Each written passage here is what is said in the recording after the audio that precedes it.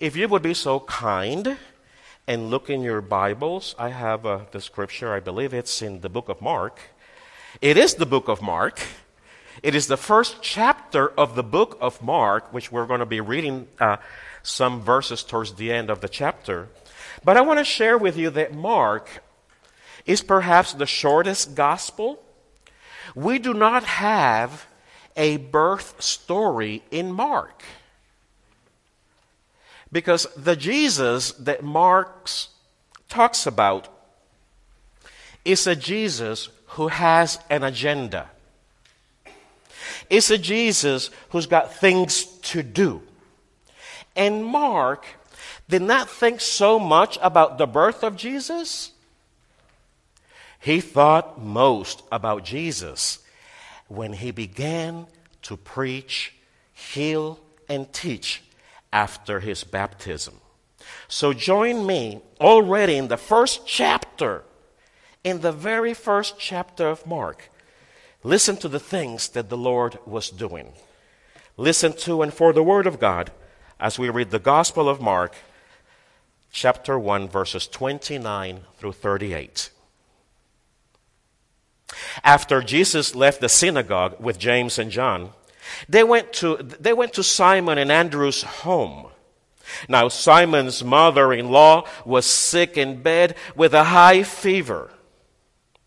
They told Jesus about her, and Jesus went to her right away. So he went to her bedside, took her by the hand, and helped her sit up. Then the fever left her, and she prepared a meal for them. That evening, after sunset, many sick and demon-possessed people were brought to Jesus. The whole town gathered at the door to watch. So Jesus healed many people who were sick with various diseases. And he cast out many demons too. But because the demons knew who he was, he did not allow them to speak.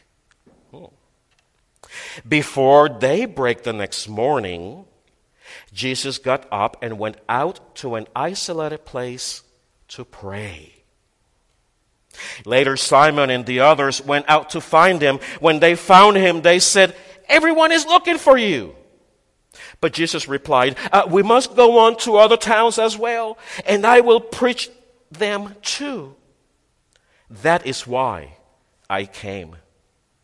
So he traveled throughout the region of Galilee, preaching in the synagogues and casting out demons. The word of the Lord.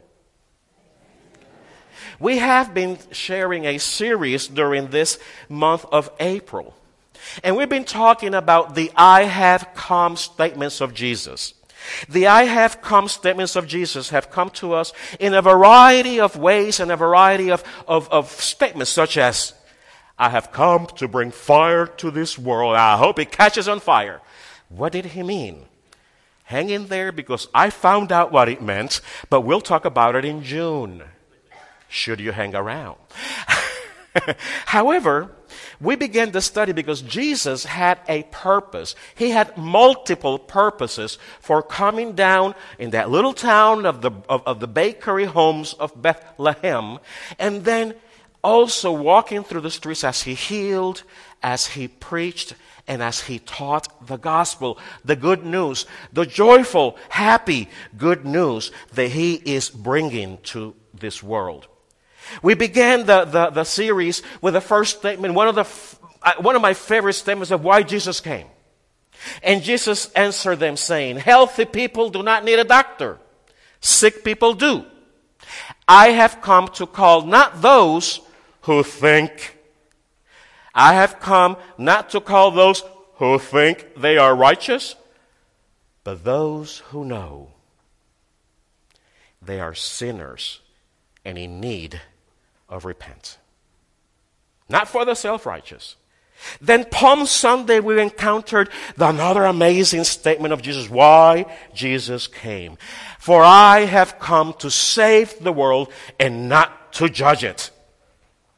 Been around town already for a year and 3 months. And I have found out that in our culture, in our religious culture, and when I say religious culture, I am not saying it in any way that is positive. Okay? That clear? In our religious culture, we believe that we can judge, that we are to judge, that Jesus is our judge. Actually, I was in a place not long ago, and somebody told me, you better watch it because Jesus is our judge. He's looking at you.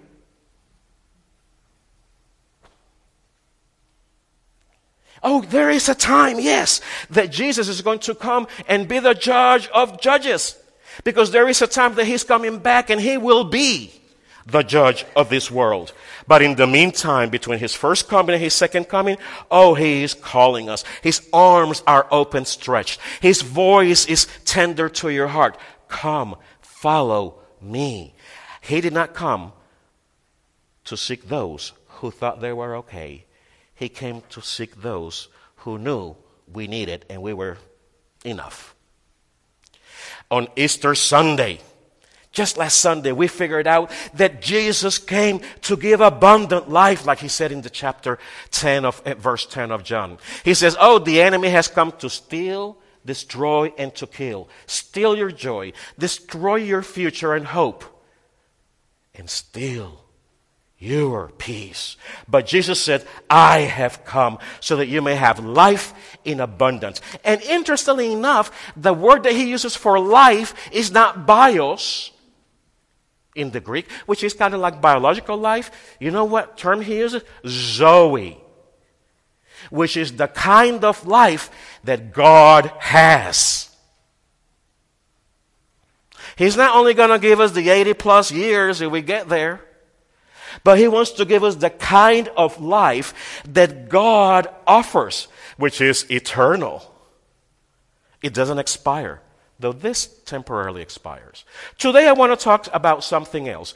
I want to bring it together. I want to bring it all together. Why did Jesus come? And we mentioned that there were 14 or 20 statements about that. Well, I'm going to summarize them in 3 categories because there's a lot of them, and we won't be able to cover all of them in these 4 weeks. But I just want to put them in 3 categories.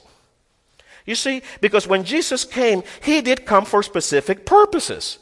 We see it in our text. When Jesus, just in the first chapter of Mark, by the time we read this text, by the way, did you notice the first miracle he does in the text? He heals Peter's mother-in-law of a fever. If you wonder why the Lord denied Peter, well, that's the reason why Peter denied the Lord. He healed his mother-in-law. Oh, now you get it. Jeez, we're late.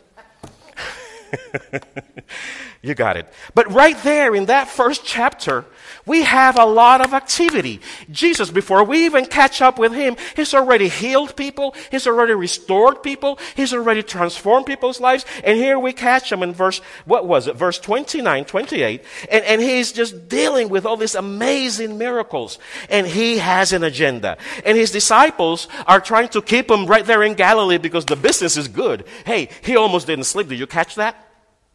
He almost didn't get to sleep.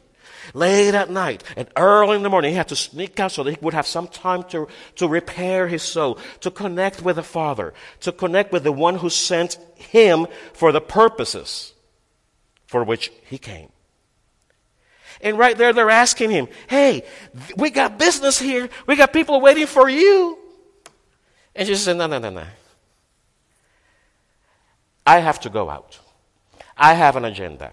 And his agenda was very clear. I must go out and preach to other towns as well.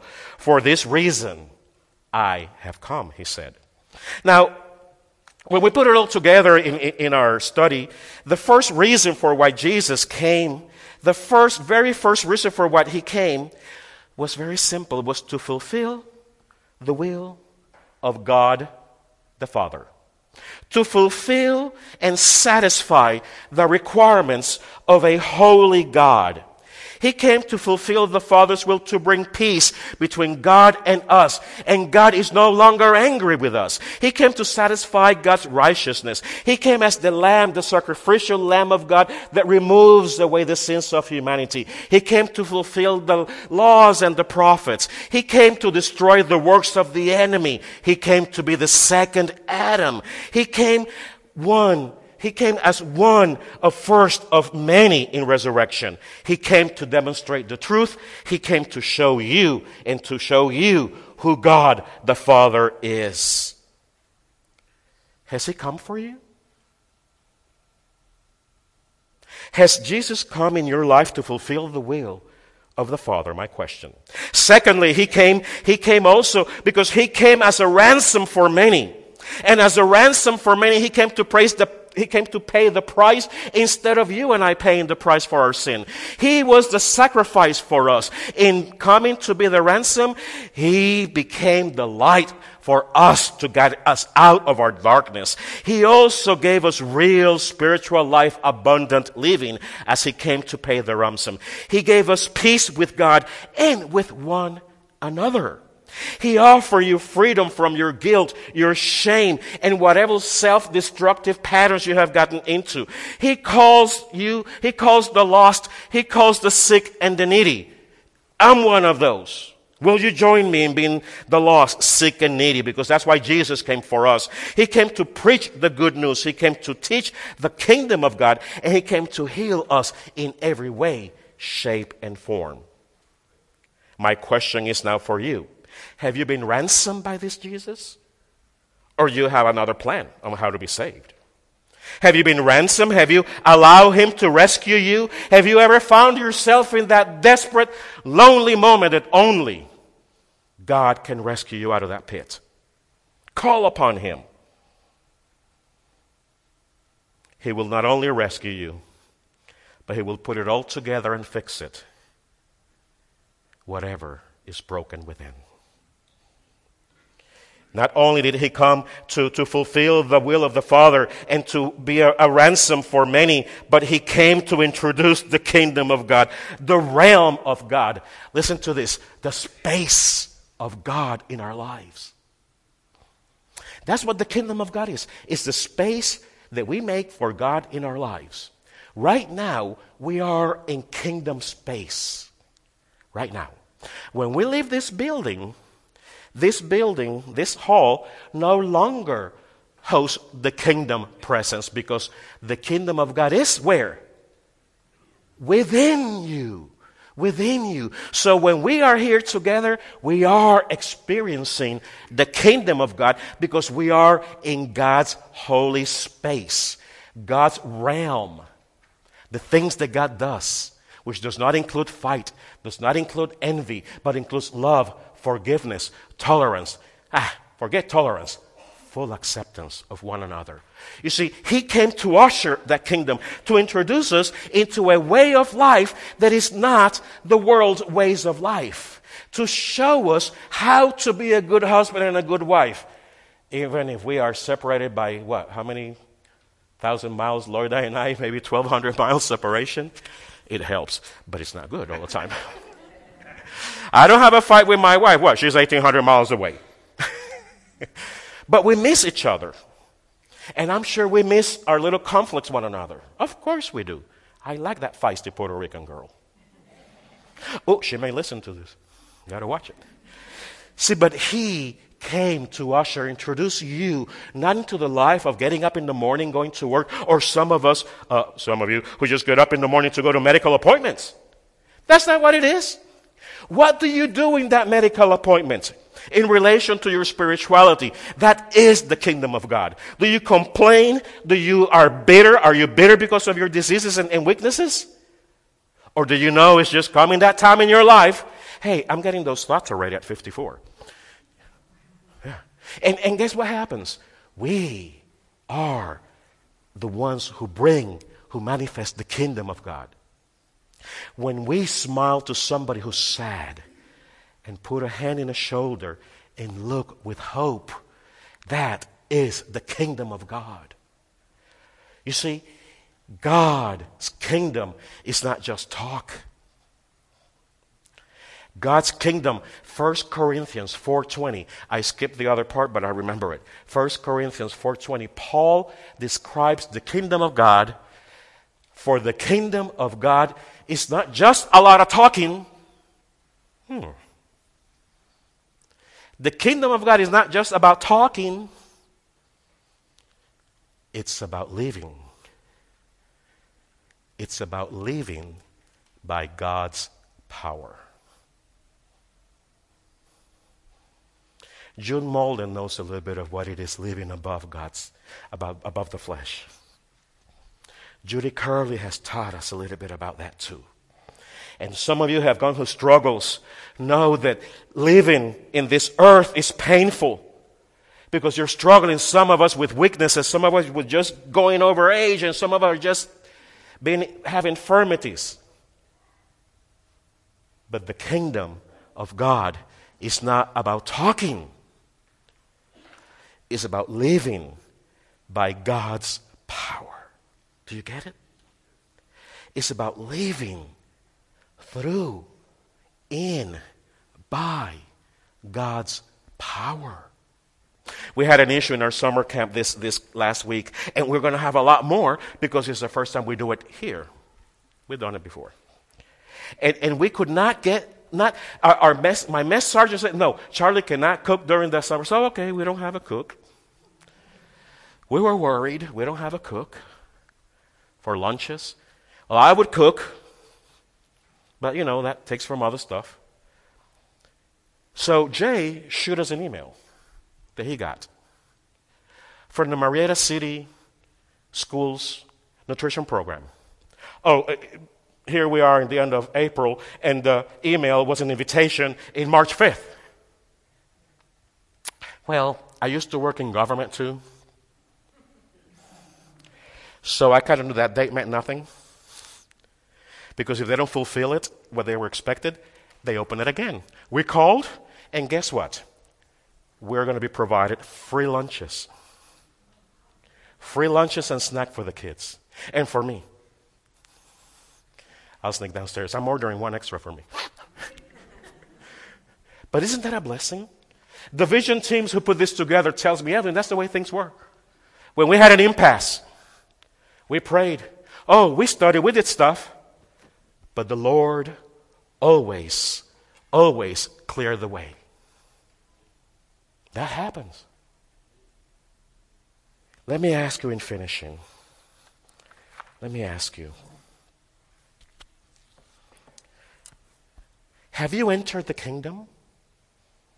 Or have you just tasted it? Big difference. Have you entered into the kingdom? Or have you just tasted it? You see, Light of Hope is not going to be a typical church. Light of Hope, we are committed to live the kingdom life, which is not American lifestyle, is not Puerto Rican lifestyle, is not African lifestyle, is not Chip Sims lifestyle.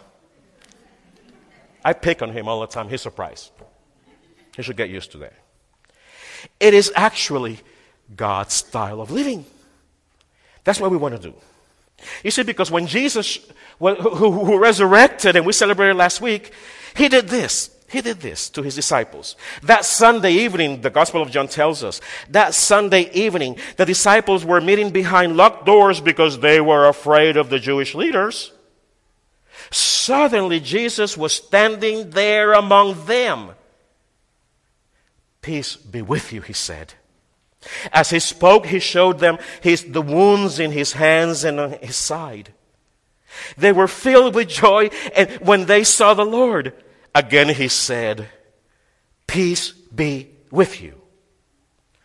As the Father has sent me, so I am sending you. Then he breathed on them the Holy Spirit, and he said, receive the Holy Spirit. God's power to live in God's kingdom. Has God ransomed your life? Again, have you entered or just tasted the kingdom? This very hour, Jesus is inviting you to enter the kingdom, to enter it wholly, totally, with tennis and everything. Or if you have no shoes, shoeless. Enter, Jesus said, into my joy. Amen.